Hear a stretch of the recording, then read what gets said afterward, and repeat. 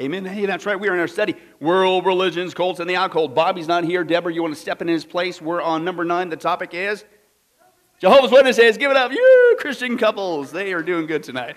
That's right. She filled in for you, Bob. That's a helpmate if I ever saw one. That's right. But as by way of recap, as you turn there towards the last of the pages there, we've seen the history of it. Started by this guy, Charles Taze Russell, went to this other guy, Judge Rutherford, who really wasn't a judge, goes to, now it's a headquarters situation, the Watchtower Bible Tract Society, of course, their own Bible. We took a look at their beliefs in general and their cultic behavior. How do they draw attention to themselves? How do they appear more spiritual than the rest of us? Boy, do they have a corner on the truth, because they do this weird thing, with all due respect. Well, we saw that they don't believe in the cross. They just say it was a stake. They don't do birthdays, Christmas, military, blood transfusions, and you gotta say Jehovah. Even to the point where their version of the Bible, the New World Translation, is not a translation, it's a perversion, where they will add, insert, hack, chop, anything in there, including Jehovah where it never even occurs, just to try to make it look like they're doing it. And that's where we finished up. Signs of a cult. Okay, so we've been seeing every single time there's a pattern. How do you know you're getting involved in a cult? It's always starting with the source of authority. You get outside this book, the Bible, you are always going to end up in error. Always, 100% of the time. So what's the lesson? I don't care who they are. I don't care how they dress. I don't care how fantastic they sound. What do you do? If they get outside of this book, what do? Run is what it rhymes with. In fact, it's spelled R-U-N, for those of you wondering. That's right, run, okay? Source of authority. They don't have the same Bible as you and I. Again, they took their belief system, their false teachings, took even a messed up version of the Bible, and the hack, chop, chop, chop, hack, whatever. So even their Bible isn't even the same as ours, and of course they get it from individual men, not from the Word of God on top of that. Then of course it all goes downhill. We took a look at the nature of God and the Trinity. They get that wrong. Last time, if you recall, they get Jesus wrong. They get the nature of man wrong, and we're at the top of that page 5 in this section here. They also get the means of, guess what? Salvation wrong. Shocker. And what we're going to see, obviously, one characteristic of the cults it is a works-based salvation. Because we all know that Jesus went to the cross just to get things kick-started. The rest of it's up to us. No, that's blasphemy. He did it all. It's by grace we are saved through faith, right? But that's what every cult believes by and large. You got to do something, right? And then that's the game. It all starts because everybody's got their version of what's the do list look like. Okay? But let's take a look at that. The means of salvation. Salvation is obtained, according to Jehovah's Witnesses, right, from allegiance to Jehovah plus, E is your next blank, plus works. Right there, what does that tell you? This is not Christian. It's not Christianity. It's not even close. It's a cult. This is there. No way. How can you have said, oh, we're Christians just like you? No, you're not. You are not the same thing. It's a works-based salvation. You have to do things, and that's just the issue. Now, they use the word here, plus, but how many times have we seen this basic truth? Okay, anytime somebody says to you, oh, it's Jesus, it's, okay, plus, but, and, or, that's not the gospel. And this is what they do. If it's not only Jesus, only Him, only His work, that's not the gospel. All right? And that's what they admit. It's plus works. Then they even define it. And again, see, every cult has their little list. And here's just one of their partials. First of all, it's works. Well, what's those works? Baptism by immersion. Because we all know that in the Bible, the thief on the cross, Jesus snuck him down while nobody was looking. He like threw a rock or something. And they oh, what's that? Squirrel. Right? And while that was going on, then he snuck down, baptized him, and put them all back. Oh, of course, and that's, again, blasphemy. Are you kidding me? No. Right? How, the thief, he was never baptized, yet what did Jesus say? Yet today you will be with me in paradise, okay? Active association with the Watchtower Bible and Tract Society, right? So you have to be active in your quote-unquote service in order to be saved? No, don't think so. Also, faithfulness to the Kingdom Hall work, and again, what they prescribe. And righteous conduct. What does the Bible say about our righteousness? Filthy rags, right? There's just no way. So again, it's a works-based salvation. Okay, they get it wrong. Now, because of that, any works-based salvation, whether it be Jehovah's Witnesses, where we saw last time with Mormons, anybody that says you got to do something to get there, guess what you don't have? You have zero, nothing, nada. You have no assurance of salvation. Because again, that's the illusion. How do you know if you did enough? And if we get that far, that's my goal, I'm going to share with you some actual Jehovah's Witnesses who got saved, and they said this was the most horrible, one guy was driven to drugs and all kinds, he just, because you never know. You did 100,000 things, and everybody's got their own list, but you get there, what if it's 100,001? Oops, it's too late. You never know. contrast to what the Bible says, we enter into God's rest. We'll get into that in just a second. There is no assurance of salvation, only hope for a resurrection, right? And even that, according to Jehovah's Witnesses, is even insecure. Is not even secured as well. So those who fail, though, to live up to the requirements for salvation, or who are disfellowshipped by the Watchtower and Bible Tract Society, have what? No hope of salvation. Excuse me? Is that what the Bible teaches? It's crazy, okay? And in fact, let's just take a look real quick what the Bible says. The Bible says that we are saved, obviously, by faith in Christ, what he did on the cross, right? The Bible uses terms like justified, right? That's one of those Christianese words. Mario just preached a sermon on it. We're justified by what? Works? No, what's the word? What was the Mario sermon all about? Because I know you memorized it. He's right there. Make him feel good. Justified by faith, right? Right? Not of works, lest anyone should boast, right? The scripture says that repeatedly. Jesus took our place, and he also, another truth, we're not only justified by faith. What's justification?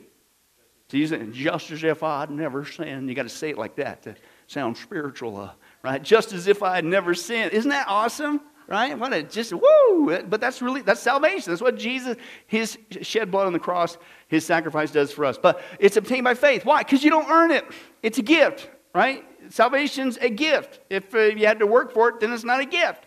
And everything begins to fall downhill. And that's what they do. But they also say it's works. And everybody's got their law of things that you got to do and you got to keep. And their version of what they do. Another thing that the Bible says that we, guess what? We have been set free from the curse of the law, which is what? A whole system of works. Jesus satisfied the law, and therefore we are not obligated to keep the law. He did it in our place. He lived the perfect life in our place, right? Now he says we're indwelt with the Holy Spirit, right? And that God writes his law on our hearts, right? I don't need external rules of do's and don'ts and law. It's in my heart. But you cannot be justified by trying to keep the law, because the problem is, guess what? Nobody can keep the law, right? And what's the entrance into heaven? Sort of good? No, it's perfect. Why? Because God is holy, which means perfect, without sin, no light, no darkness, the scripture says. So what's the problem? We've all blown it. We've all sinned. And just because, okay, well, I recognize that I've sinned. I'm covered with sin.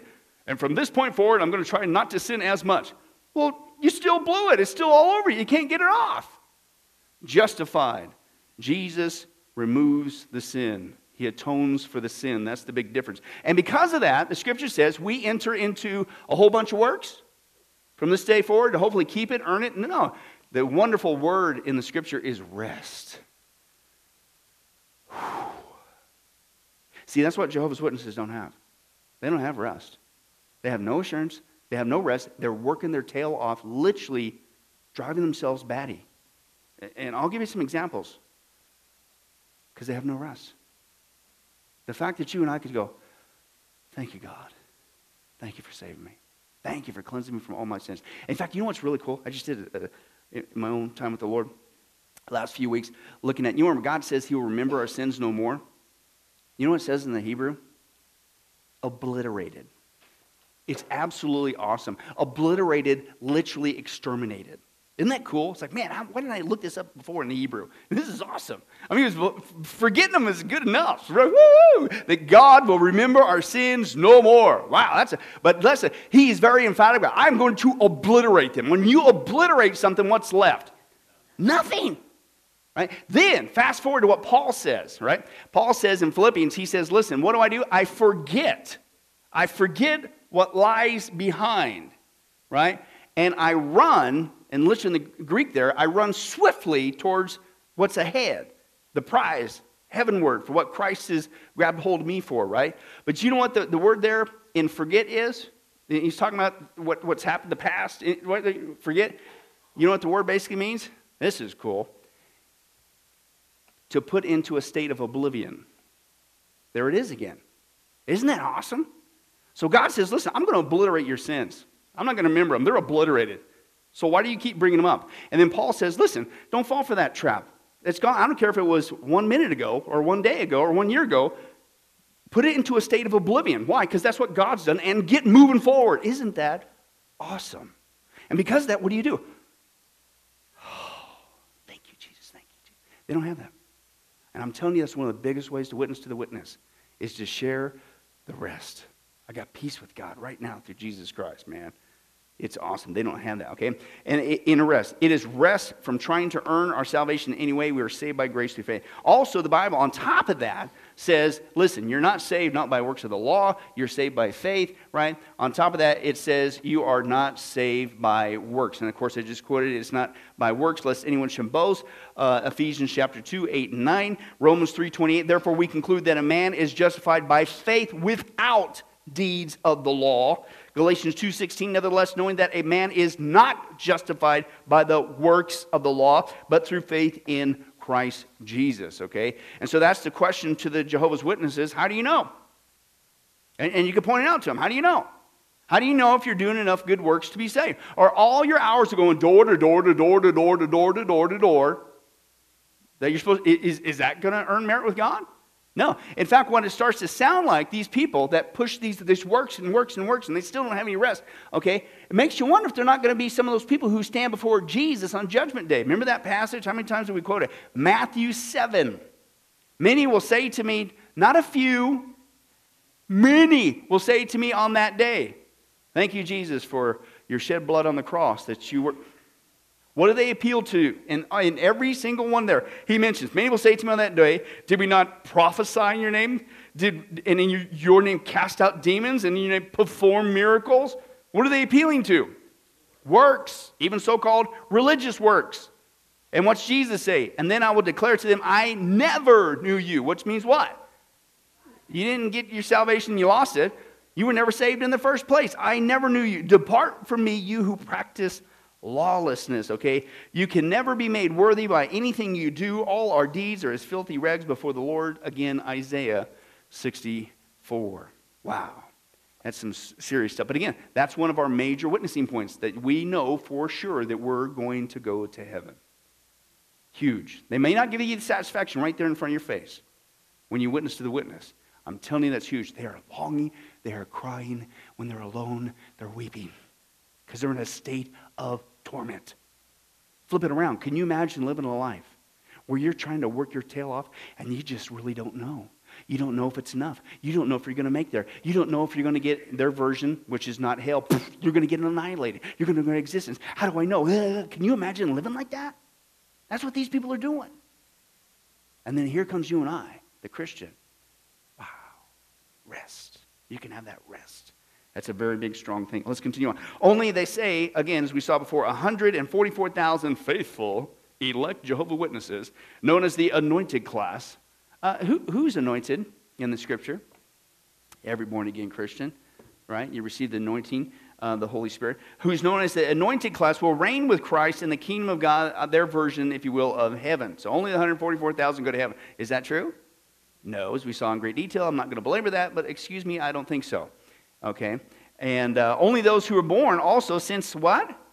33 A.D., okay, can be a part of that number, okay? I don't think it's 33 A.D., so with that, I'm thinking this guy must be meaning, maybe it's a typo in the workbook or something. Anyway, but that's their problem. Remember, their problem that they're saying is that people who were supposed to be of the original 144,000, and remember that millions living will never die. Those, right? Okay. Well, guess what? It's happening. They're dying. Remember, it was supposed to be in a generation. Remember, they changed generations several different times. Well, guess what? They're getting so old. Now, if he's talking about 1933 here, if this is a typo, then that would put the age at 84 years old. Guess what? These people are starting to die. Wait a second. You just said they never die. And the Armageddon would come, and yeah. So the whole thing's falling apart. Most Jehovah's Witnesses, though, that's just for the elite, which, again, nobody really knows. Anyway, most Jehovah's Witnesses hope to be among the, what? Other sheep or great crowd who will not go to heaven. Is your blank there, heaven. But after Armageddon and the millennium will live forever in their version of paradise on earth. But even then, there still is no guarantee. Even then, wait till you hear their version of you'll get into a state of perfection, but you could still lose it. Then it's not perfection. Anyway, whatever. We'll get to that in a second. Now, so again, can you feel the angst? Can you feel the pressure? No wonder bloody knuckles, man. Get to the next door, and to the next door, and to the next door, and to the next door. Because maybe one more. Maybe. What a sad sad way of living. Those who have disobeyed Jehovah and his law will be what? Annihilated. Now, as we saw before, annihilation is not true. There's eternal life, okay, eternal paradise, and there's eternal punishment, eternal torment, eternal exact same word, no way. Plus, annihilation is not punishment, it's a release from punishment. Right? And the Bible says that hell is a place of punishment, okay, for those who reject Christ. All right, but they say they'll be annihilated out of existence along with Satan and his demons. They say this is the second death. No, it's not. The second death is when hell, okay, comes up at the great white throne judgment, judged before God, and where do they go? Into the lake of fire. The second death is, you thought it was bad in hell, you ain't seen nothing yet. You basically went from the frying pan into the fire. That's the second death. Okay, but again, they twist that as well. Because, why? Because they just can't believe in this doctrine of hell thing. They say it's regarded as unscriptural, unreasonable, contrary to God's love, and unjust. As we saw before in the previous study, that's not true. How could God be just if there is no punishment for sin? Because again, annihilation, poof, is a release from any punishment. So anybody gets to do what they want. There's no accountability. Doesn't matter how much you sin, what you sin, anything, whatever. It doesn't matter. Poof. That's not punishment. So what kind of a just God is that? Okay? And as we saw before, God does what only God can do. He's both love and just at the same time. He's just and he does punish sin. But he's also love and he says, I punish my son in your place. And he did it all for you. He took your punishment in your place. Now, if you would just receive it, I'll set you free. That's love. Right? So God's both, not one or the other. Okay? Love and just. Now, who in the world would ever fall for this? Right? Now, there's a whole giant list of people, unfortunately, in society that have fallen for Jehovah's Witnesses. And there was a big giant list that I have, but I didn't recognize all of them. I guess I'm not keeping up with the young whippersnappers. I didn't recognize some of these names. But some of them I did recognize. I'm going to share with you some people who were, if you will, famous Jehovah's Witnesses. Prince, okay, believe it or not, was a Jehovah's Witness. He apparently, listen to this, this was sad. Prince was, quote, raised as a Baptist, but converted to become a Jehovah's Witness in 2001, shortly after his mom's death. Now that's what went wrong with that? How do you get, he didn't just get witness to a Baptist, you was raised a Baptist. So what does that imply? You spent a couple Sundays there. You're right? What kind of a church was that? How did you get there and you apparently never heard the gospel? How did you sift through the crowd? How many times have we seen that? And these people who get hooked up into the cult, sometimes the cult founders, even remember as far back, even the New Age movement, repeatedly, how many times do you see these people getting confronted in the church and they walk out and they get involved in a cult or they start one? What happened? And that's the importance of us being disciples, being concerned, not being inward focused, outward focused, paying attention. I wonder if that person knows Jesus Christ. You know, I wonder, well, they've been coming for 9,320 years, so what? Well, they're here every Sunday with their mom and dad, so what? Well, their dad's a deacon, so what? Their dad's a pastor, so what? Do they really know Jesus Christ as their Savior? And guess what? Don't assume, share. So people don't fall through the cracks. Well, Michael Jackson is another one. Was raised as a Jehovah's Witness. Serena Williams, the tennis star, not a Christian. She's a Jehovah's Witness and still practices today. Notorious Big, B.I.G., the rapper guy, was raised as a Jehovah's Witness. Damon Wayans, right? A lot of people say, oh, those guys are Christian. Raised Jehovah's Witnesses, the Wayans brothers. Venus Williams, so her sister's doing it too, right? Also, still to this day, a practicing Jehovah's Witness. So that's why we witness, folks, because guess what? People fall through the cracks. And even with some of these people, they find out, Michael Jackson was a Jehovah's Witness? Maybe I should look. That's what's sad, right? Serena Williams, her sister, look at them. They're model citizens. They're doing good to society. It's got to be true. No. But that's what's sad, is these people get into this stuff.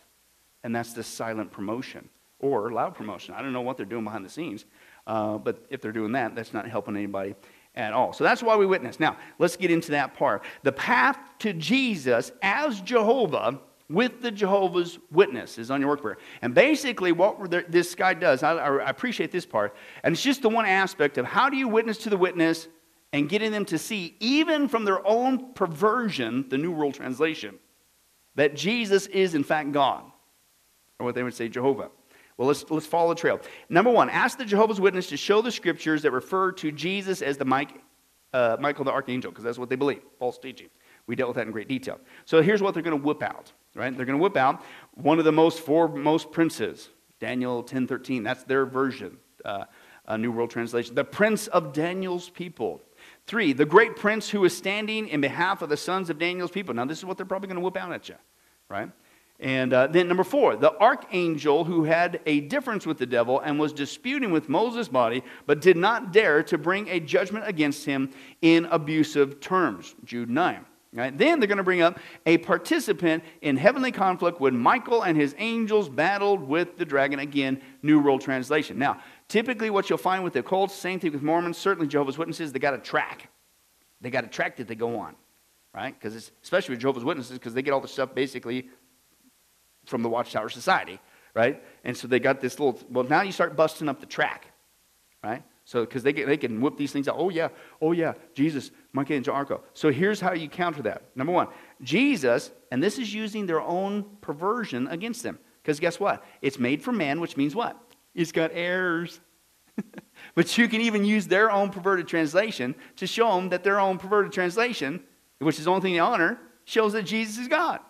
Or what they would say is Jehovah. Watch this. Jesus, instead though, remember it says one of the foremost princes, the Archangel Michael, he did not dare bring a judgment against Satan when he disputed over the body of Moses. Listen, Jesus is instead referred to as the what? Lord of lords and King of kings. Well, that's not the foremost prince.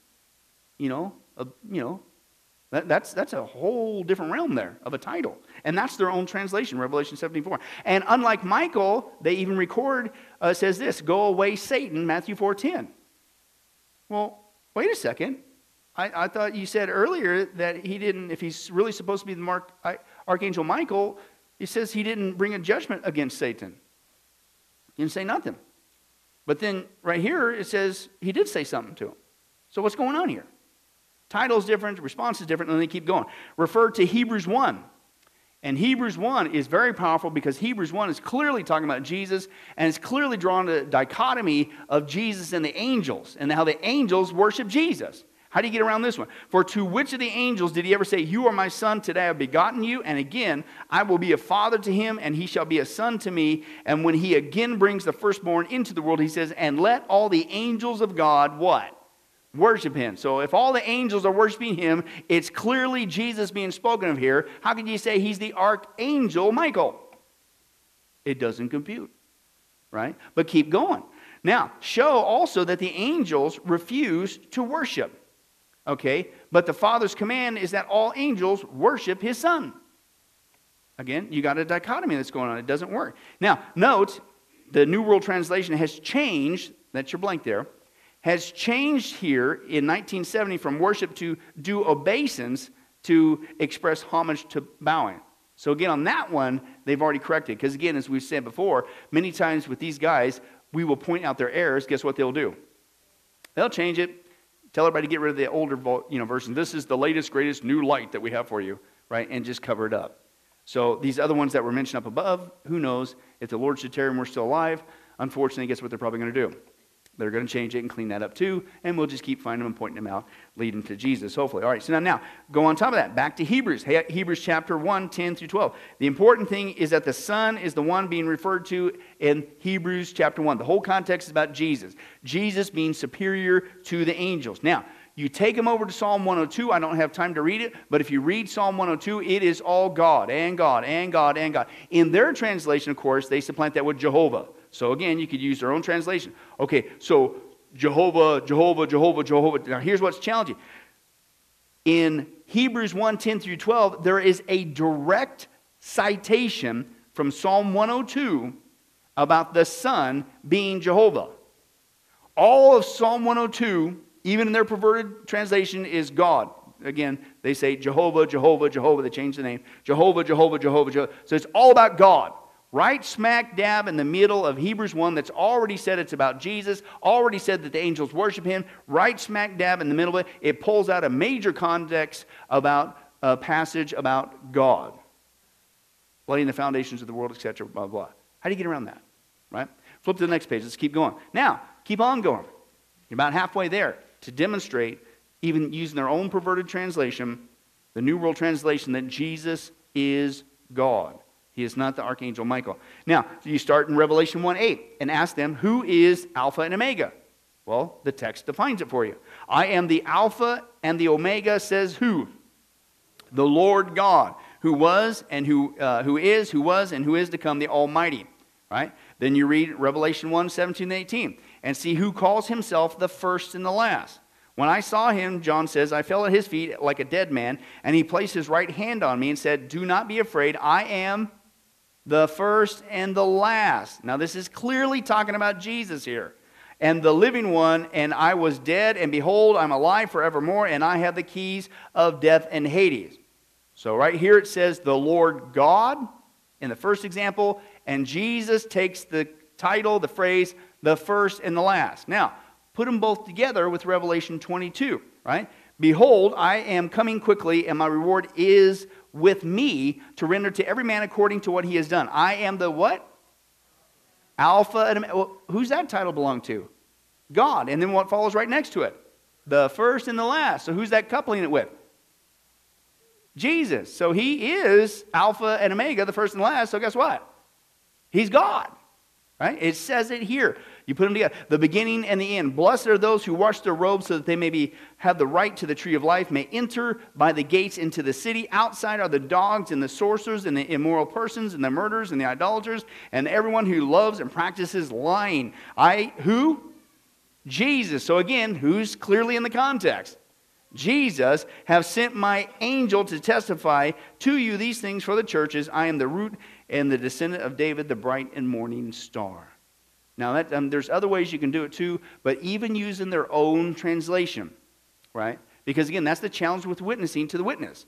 What are they encouraged to do? You try to give them something. What are they told by the Watchtower Society? Apostate. That person is an apostate. And anything they gave you is apostate material. And what are you instructed to do? Immediately get rid of it. In fact, don't even look at it. Because if you look at it, you might think upon that. And you might be tempted to consider apostate material. Oh. So that's why when you got them, hey, well, I got you face to face. Can we crack open the Bible just real quick? And you go bang, bang, bang, bang, bang. Guess what? There you go. Because that's probably going to be your best bet. I'm not saying don't not give them something. Something beats nothing. Okay? And sometimes they break their own rules and they'll look at the stuff. Okay? But I'm telling you, we got to get equipped to how to witness to the witness. Right? Too often, many times, what do you hear? I hear this all the years of ministry, everywhere I pastor, I hear, hey, Pastor Billy, I'll tell you what, you won't believe what happened to me this weekend. I had some Jehovah's Witnesses come to my door. I laughed at them and slammed it. And I say, excuse me, why didn't you share Christ with them? You really think you're doing something great? Sorry to ruin your story, but I'm not taking joy in that. Who's going to witness to the witness? Right? We have to have those hearts. Now, let's look at some more witnessing strategies. Right? Number one, again, is always sanctify your heart. What's that mean? Be prepared to give an answer. That's what he's quoting there, 1 Peter 3:15. Why are you here? Why do we just go through just a little test here? How do you demonstrate, even from their own perversion, right, that Jesus is in fact God? Right? You're getting equipped. Be prepared to give that answer. Number two, pray. It's a spiritual battle. Unless God touches our heart, it's going to be talking to a brick wall. We plant, we water. Who gives the increase? 1 Corinthians 3. God. So we got to pray. And prayer is not a last resort. Prayer is not a spare tire in the trunk. Prayer should be our first resort. Right? Unless the Spirit of God touches them, nothing's going to happen. So if anything, while you're witnessing, you need to be praying under your breath. That God, please breathe life to these words, so to speak. God, please open their hearts and minds. Oh, God, please. Right? As we share. Right? So pray. Be ready with a good understanding of the Scriptures. Well, see, I'll tell you what, because Jesus, you guys got it wrong. He's God. Oh, really? Why do you think that? Well, my pastor said, usually doesn't go over too well at that point, right? So do your own homework. Don't just take, what do I say every time? Don't take my word for it. Let's listen to Bobby's. No, who said that? Bobby, you're good, but I'm sorry. But let's listen to God's, right? You need to be able to know where it's at yourself, right? Exactly. So know the scriptures, a good understanding. Don't argue, don't attack the person. You're not trying to win a debate. Right? Don't do that. Don't get off on tangents and define your words. The important points are what? All these 5 areas that they get it wrong, and every cult gets it wrong. So they need to get it right. Right? So if you're going to focus on something, focus on the source of authority, the nature of God, the person and work of Jesus, the nature of man, and again, how in the world do you get to real heaven? Right? The means of salvation. It is not a works-based situation. And avoid Christianese. Right? Justified. You need, Jehovah's Witness, you need to be justified so that you can be sanctified. Well, what's that mean? Well, my pastor said, hey, no, you did it again. No, right? If you don't know what those words mean, don't use them. Okay? Or if you do know what they mean, don't use them because it means nothing to them. Break it down. What does it mean? Hey, it's through the work of Jesus Christ, his death on the cross, that the Bible says that God will consider you as if you've never sinned. You know what I just described? Justified. Right?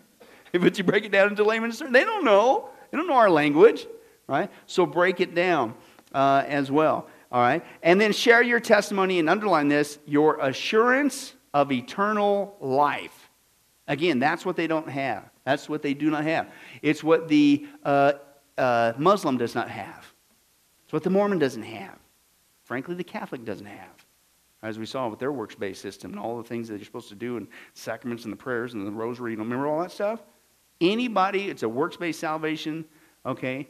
They don't have that. And so that's a powerful thing for us to share. Now, some other specifics. Show the multitude of ways in which the Watchtower has changed, is your blank there, has changed over the years, i.e. has lied. Okay? Because that's really what's going on. Right? Remember, and we went through a whole bunch of them, right? Who's the faithful and discreet slave? Really? Well, it starts out this guy. But no, it changed to this guy. And then it went to this entity. But then what about the 144,000? So which one is it? Well, speaking of 144,000, at first it was these people back here, and they're supposed to be here. And then it was supposed to be a generation, which you originally said was 70, but then you changed your mind because you came out with this other false prophecy, but then you went back to that. But the problem is now you passed 70 years, and now these people are dying off. Now what? Because most of the time they haven't been told. And it just plants a little seed like, what? Yeah, you're right. Okay?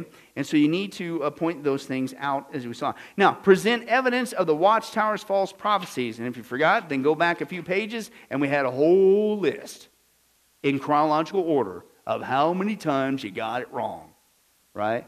And you can say, hey, you did this. And then, guess what? You go back to the scripture, Deuteronomy 18. What's that say? If anyone what? Says that they're supposedly speaking in God's name, paraphrasing obviously, what are you supposed to do? Well, before that, the Old Testament law was what? You stone them. And they're not talking about drugs. They're talking about taking rocks, put them in a pit, and you throw rocks at them till they're dead. Right? That's what's going on. Now, praise God, we're not on the old covenant. Amen? But what does that tell you? God takes it serious when people say, God told me, and it doesn't happen. Why? Because it makes God look like he doesn't know what he's doing, i.e., it makes God look like he's a liar. Lying is sin, and God is without sin. Jesus is the truth. There is no lie. It's impossible with God.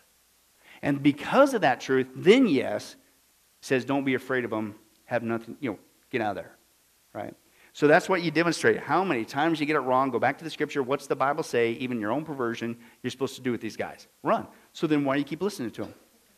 How many times do they get it wrong? All right. Next one. Most witnesses will not accept material from you, so you must be able to provide evidence from within the Bible that Jesus is God. We just talked about that. Present biblical material they have not been given pat answers for. Again, they got a little script that they go on. And every once in a while, you just throw something out there. And he gives you one example. Acts 2:26 shows that Jesus was resurrected physically, right? And that passage says, quote, my body also will live in hope. his what? Body. That's physical. It's not just some spiritual event that they want to deny the physical resurrection of Jesus Christ. Okay? And then again, allow witnesses to save face. That doesn't mean that what they're saying is true. That doesn't mean that you don't back it up. Basically what he's saying is, don't humiliate them. Don't destroy them. I got you. Hey, neighborhood, got him. Woo! Usually not a good witness to the witness or anybody. It's not about a debate. I say that all the time. It's about sharing the truth because the truth shall set you free. Right? So you're not there to humiliate them or destroy them. You're there to love and respect them, but love them enough to tell them the truth. Now, when you do that, guess what? They get saved. They get saved. I want to close with 3 testimonies real quick. The first one is they're all obviously ex-Jehovah's Witnesses now. But notice as I read through these testimonies, what was the thing that drew them to Christ? What was the thing that was like, whoa, I need that, right? So let's do that. First one is Tammy. Tammy was raised by Jehovah's Witnesses. Both her parents. Her father was an elder, so he was in the leadership there. Tammy was confident that she was in the only true religion, and she was pioneering their version of witnessing, going door to door.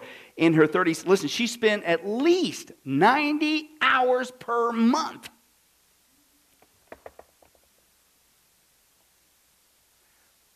Yeah, because what would happen if we spent 90 hours a month? Would our neighborhood be the same? Would Las Vegas be the same?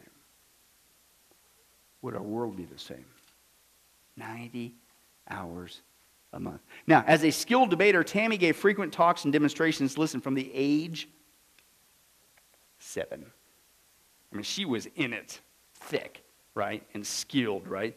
She was considered a model witness by her friends and family until her life began to fall apart. She said, I was a religious zealot and looked scornfully at anyone too lazy to pursue the truth, as we called it. I judged others pretty severely in order to feel good about myself. Something in me always knew my hard work was never good enough, but in my moments I spent comparing myself to others, I'd feel a tiny reprieve from the constant guilt. So inside, deep down inside, you know you're not good enough. So what's the game that people play? Well, at least I ain't as bad as Mario. Look at him there. He's just sitting there. No, he's a good guy. Right? All right, I'll get the... No, I won't pick on you, Sonia. You smile too happy. That wouldn't work. No, right? In that game, you always find, well, at least I ain't like that guy or that guy, right? And this is called trying to justify, trying to pacify your guilt. Oh, hey, but God doesn't play that game, right? Well, as long as you can find somebody worse, I'll let you in. Oh, boy. And Hitler comes up every single time, right? That's not, anyway. So that's what she did. She said, I wanted to believe I was doing all I could do to please God and obliging Him to protect me through the battle of Armageddon. Still, the very best I could hope for. Listen to the Jehovah's Witnesses version of what we would, a loose version of, quote, eternal security. Listen to this. Here's our only hope. Here's our only thought of rest. Listen. This is wild. She said, still, the very best I could hope for was to die while in the door-to-door ministry or in the process of refusing a blood transfusion. How sad that is. She said that's the closest any witness gets to a guarantee of getting into the new world, paradise, earth, since heaven only has room for 144,000, which is kind of weird. God created the whole universe. But, I don't know, heaven, I'm cram-packed at 144,000. Just crazy, right? She says, listen, still it gets worse. Once you make it, if you make it, to the new world, then, listen, then you have to go without any major sin for 1,000 years. Ain't going to happen. And then you have to be tested again to see if you deserve eternal life. And even if you pass all the tests, there is no hope of lasting security because, listen, if you pass the test, you will only win perfection, which is supposed to greatly reduce your risk of sinning again and being permanently destroyed. Then it's not perfection. So even their version of supposedly getting to paradise, there is no security in that. crazy. She said, my faith started to wane when I had a miscarriage, and I could never reconcile that my baby would have no resurrection according to Jehovah's Witness beliefs. Poof. Okay? I secretly rejected the Jehovah's Witness idea that Jesus was not my mediator. They said, I remembered a prayer when I was really searching for the love of God, and I distinctly remember standing in my kitchen and begging God to help me understand what kind of love would allow him to give up his son as a sacrifice for people who didn't even know him. Just a simple gospel message. And she's just deep down inside crying, weeping, oh God, please. Right? And that's where we had the privilege to let these people know, to get them out of this bondage. She said, during that time, I worked with a Baptist woman who invited me to a Bible study. I only accepted her invitation to show her how wrong she was and try to get her to become a Jehovah's Witness. I was not prepared for what I encountered in that Bible study. First of all, I heard how God had been answering these women's prayers. Well, how could Jehovah do that when these people are apostates, right? Then a woman opened up how she was having a challenge understanding eternal security. How does she know that when you're saved forevermore? And listen to what she said. She said, that hit me so hard because that described my whole life. I cried all the way home and asked God if there was a way I could know for sure that I would not die in Armageddon, if he would please reveal it to me. And then she goes on to say that her boyfriend was invited to a church by one of his clients, and they gave him an invite card, like we do at a little friendship, little ticket things. He didn't take it. He gave it to her. Says, you go check it out. Right? And she says, I've been told my whole life that the only reason churches exist is so preachers can extort money from people. I was also praying for forgiveness for walking into a place where demons live. Right? And asking God to protect me from evil spirits. The sight of a cross was frightening to me because I was taught it was a pagan symbol. Now listen, I wanted to get out, but what stopped her? The people smiled and acted friendly. But I was sure they had a secret agenda. They seemed like normal people. They seemed to be sincere. Listen, I met an older couple. They were kind, but I thought, maybe they're faking it. So far, what have we seen that's reached out to her? God, a personal relationship, he answers your prayers. Again, you can know you're really saved. What? These people aren't fake? They're not hypocrites? They really love each other? And they love me? And they're glad I'm here? That's just welcome to Sunday mornings. I was just up in Canada again, and some folks who had been here visiting us were there from Canada. And over, we get the same response. I love the congregation there. That is the most friendliest, awesome, loving, genuine congregation I've ever had the privilege to step into. Over and over again. It's a powerful witness. Just us being Christians, loving each other. So she goes, and she said she listened to the sermon with the pastor from her, she was checking in her New World Translation. And she said, I met with him, Pastor Bruce, and he later said to her, it all boils down to this one thing, do versus done. And he explained that if any of my works as a Jehovah's Witness could earn me some favor with God, then Christ's work on the cross was deficient. It was for nothing. You thought, right? In very simple terms, Pastor Bruce laid out to me the way to Jesus to confess my sin and ask for forgiveness. I told myself, just do it. What if on the off chance there might be something to this? So I went by myself and I prayed the way that the pastor had told me, and she said, I remember later I said, I got saved today. The word's still foreign to my lips and not really understanding everything it meant to be saved. Still, there was a piece of me that had never been there before. But here comes the price for leaving a cult. When I told my parents that I accepted Christ as my Savior, my mother cried. And she said she would never speak to me again. My new beliefs are foolishness to them. They believe Satan has blinded my mind so I can't see the truth anymore. They believe they are in the truth and I'm an apostate for leaving the truth. I have discovered that the truth is not an organization, it's not a religion, it's a person, it's Jesus Christ. He is the way, the truth, and the life. My mother and father and sister have all forsaken me, but Jesus has never abandoned me. I have the blessing of many more mothers, fathers, and sisters, just as he promised me in Luke 18. I tell you the truth, no one who's left home or brother or parents for the sake of the kingdom of God will fail to receive as many times as much in this age and the age to come, eternal life. She says, today I not only have a real relationship with Jesus, but I'm proud to hail him as he rightfully is, my Lord and my God. Again, what was the thing that drew her through? Just basic Bible-believing Christians. Just being Christians who love God, who love each other, who love the lost, even when you know they're in their midst. How dare you? Look at you. You're just like, ooh, don't even get me started on that one. I've shared with you a story. This came from Kevin White, the director of the Nevada Baptist. I'll never forget him. I was at that pastor's conference here in Vegas, and I was like, preach it. I mean, that's why I wanted to scream.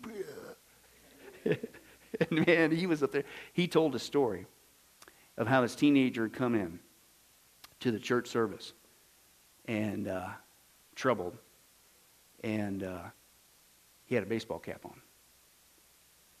The deacons went, told him in no uncertain terms, you better remove that hat. How dare you? And just began to berate him for having a hat on. Right? Well, he left. He left and he went and committed suicide. True story.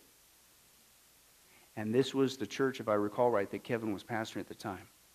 And he was irate. And he had to do that funeral. And he had to work with those parents whose son, one last time, was wanting to seek God. And all they were concerned about was a dumb hat. That's legalism. That's what cults do. Hey, I don't care how you get here. Hopefully you at least got some clothes on. I'll give you that one. I do want to have some, right? But just get here. And when they get here, love them. Smile. Be glad.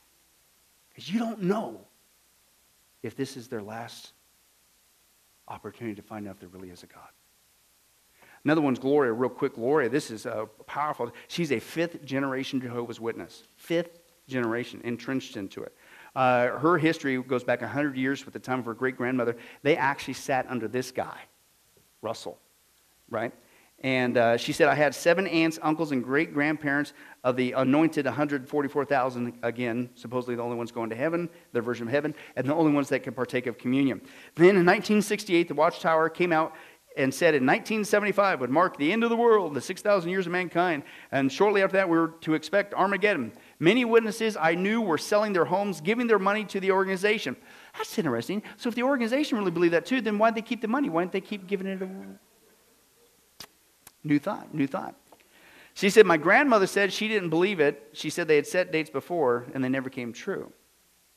But one day, my great-grandmother and grandfather got up on the roof, waiting all day to be raptured.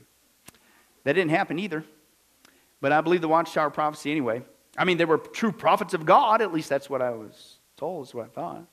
The interesting thing is that after 1975, the governing body, Watchtower, started saying that they never said it was 1975. This is the lady who lived it, right? Was the date for the end. They said that overzealous people in the organization took it wrong. She said, but I was there. I knew they encouraged people to quit school and to sell their homes.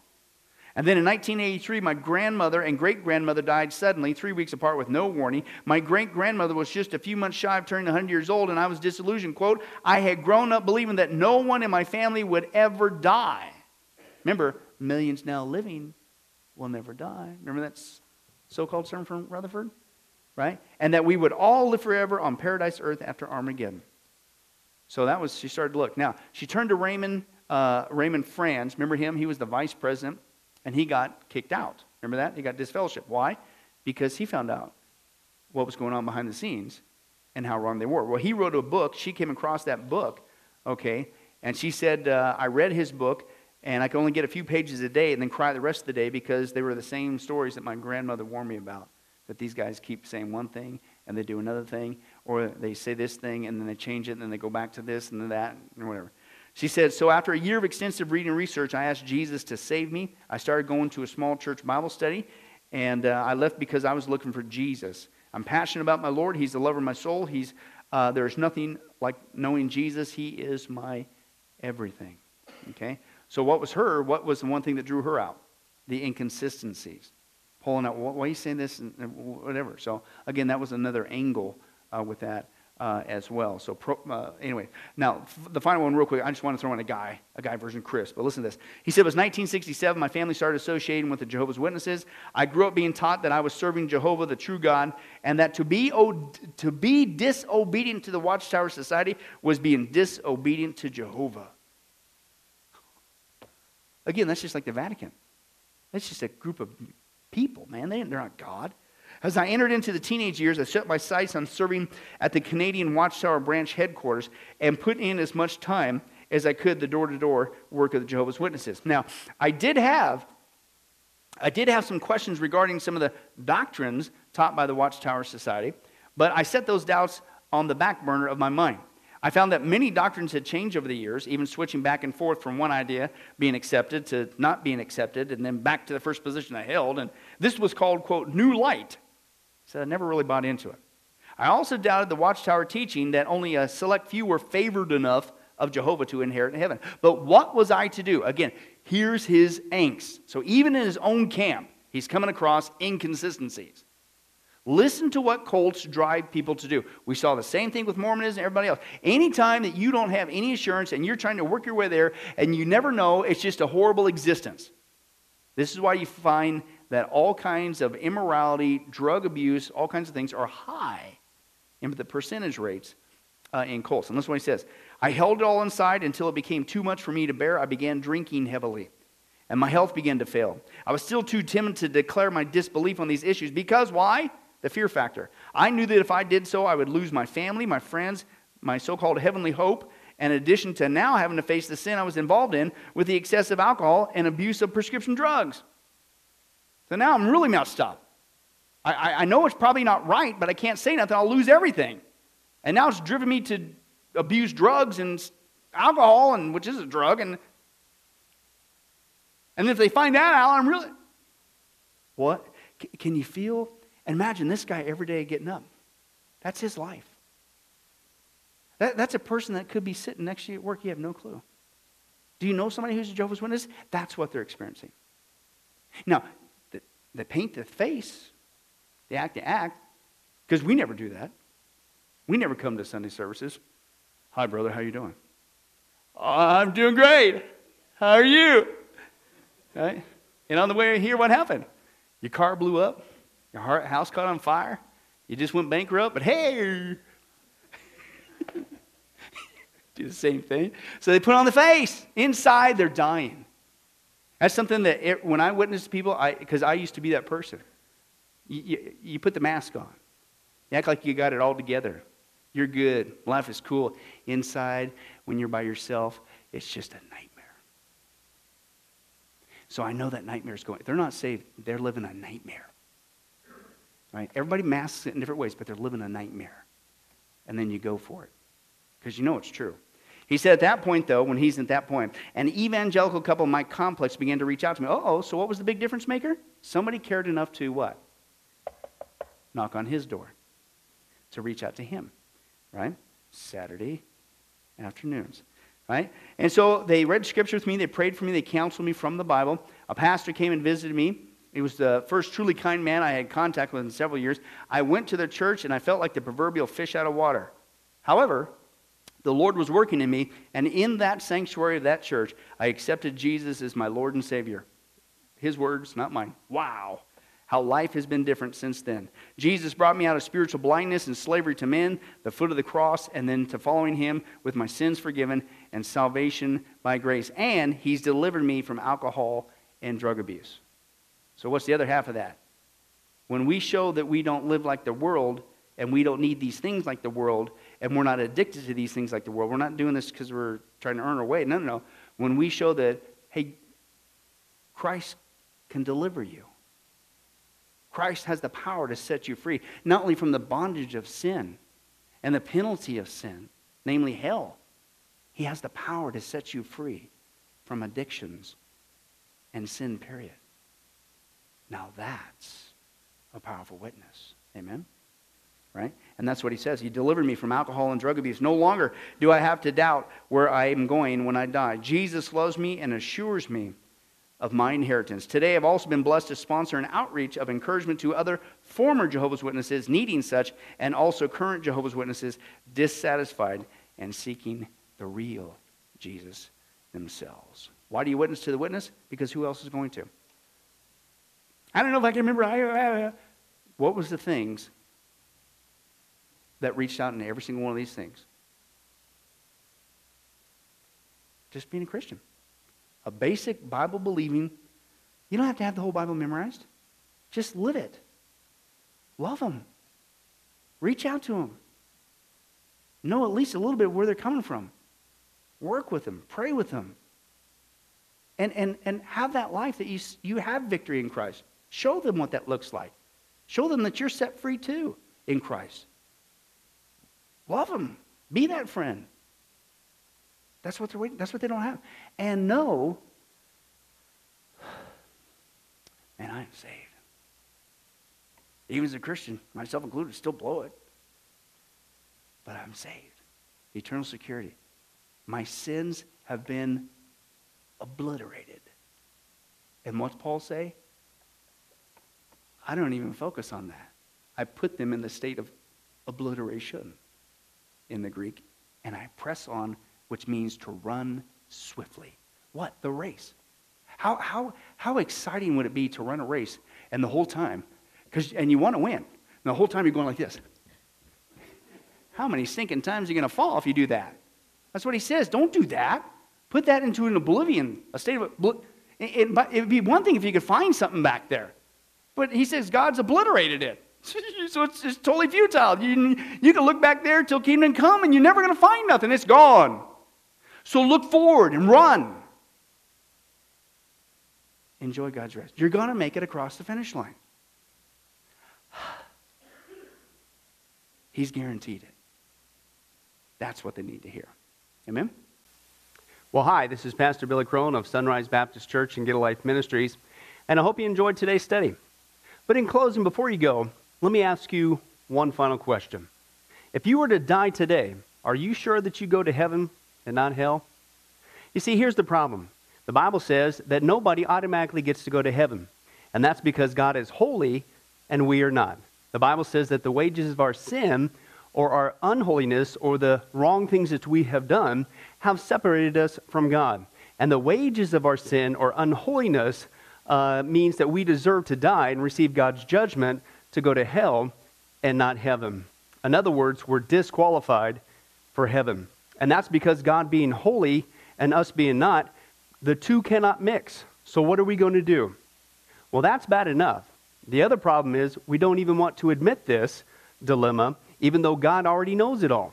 And so out of love, God gave us something called the Ten Commandments to show us that we're really disqualified for heaven. We're not holy. We're not perfect like Him. Let's take a look at just a few of those here today. The Bible says, the Ten Commandments says, you shall not bear false witness. That means lying. How many of you ever told a lie before? Well, those of you who didn't raise your hand, you just did. Okay, let's be honest, folks. Let's not tell another lie. We've all lied. Well, believe it or not, that disqualifies you for heaven. That's how holy God is. He is the truth. He does not lie. And so that makes us a liar. Another of the Ten Commandments says, you shall not steal. Okay? How many of you have ever taken anything without permission? Well, all of our hands should have went up at that one. We've already said we're a bunch of liars.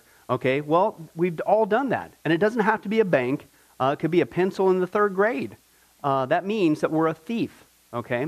The Bible says that God is so holy, even His name is holy. And that's why one of the Ten Commandments says, you shall not use the Lord's name in vain. Hey, folks, isn't it ironic how now the blessed name of Jesus Christ, the Bible says there's no other name under heaven by which men might be saved, Jesus Christ, has now become a cuss word? Folks, the Bible says that's the sin of blasphemy, okay? And folks, let's be honest. We've used God's name in vain before. The Bible also says in the Ten Commandments, you shall not commit adultery. And Jesus takes the standard even higher. He says, listen, it's not just physical adultery. He says, surely I tell you that if you look at another person with lust in your eye, you've committed adultery in your heart. God looks at the heart. One more out of the 10 Commandments says, you shall not murder. And you might say, well, hey, I haven't done that one. Really? The Bible says that the sin of hatred is akin to the sin of murder. You, in other words, in your heart, wish they were dead. You pulled the trigger, if you will, in your own heart. And the Bible says God sees that, and it's just as bad. He knows the mind, He knows the hearts, the thoughts, and the intents that we have.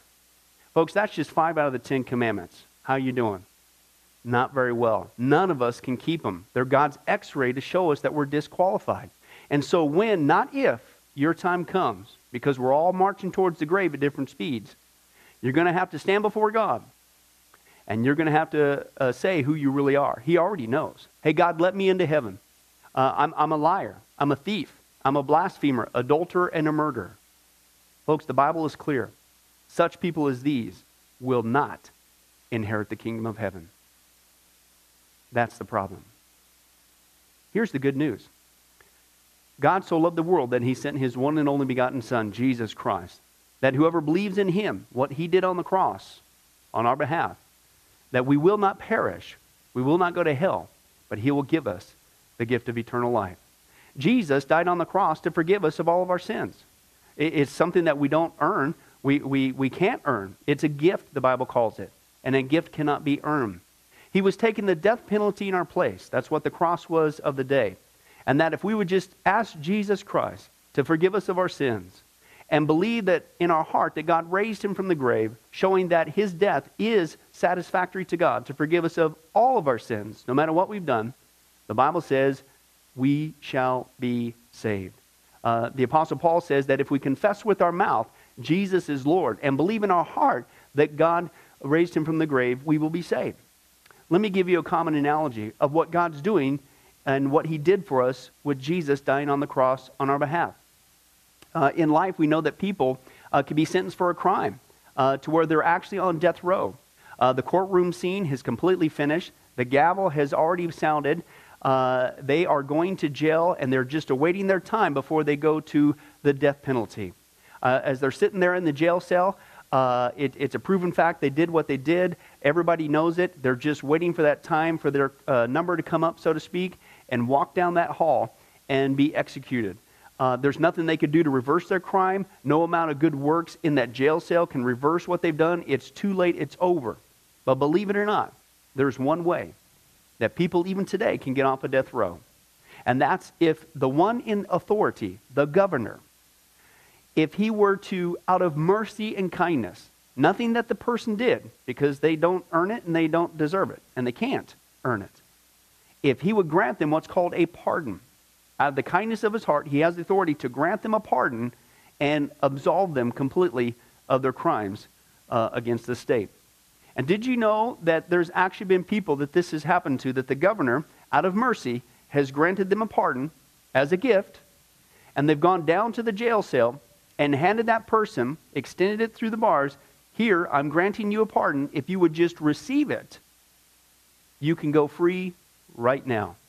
And did you know that there's actually been people who've said, no, I don't want your pardon.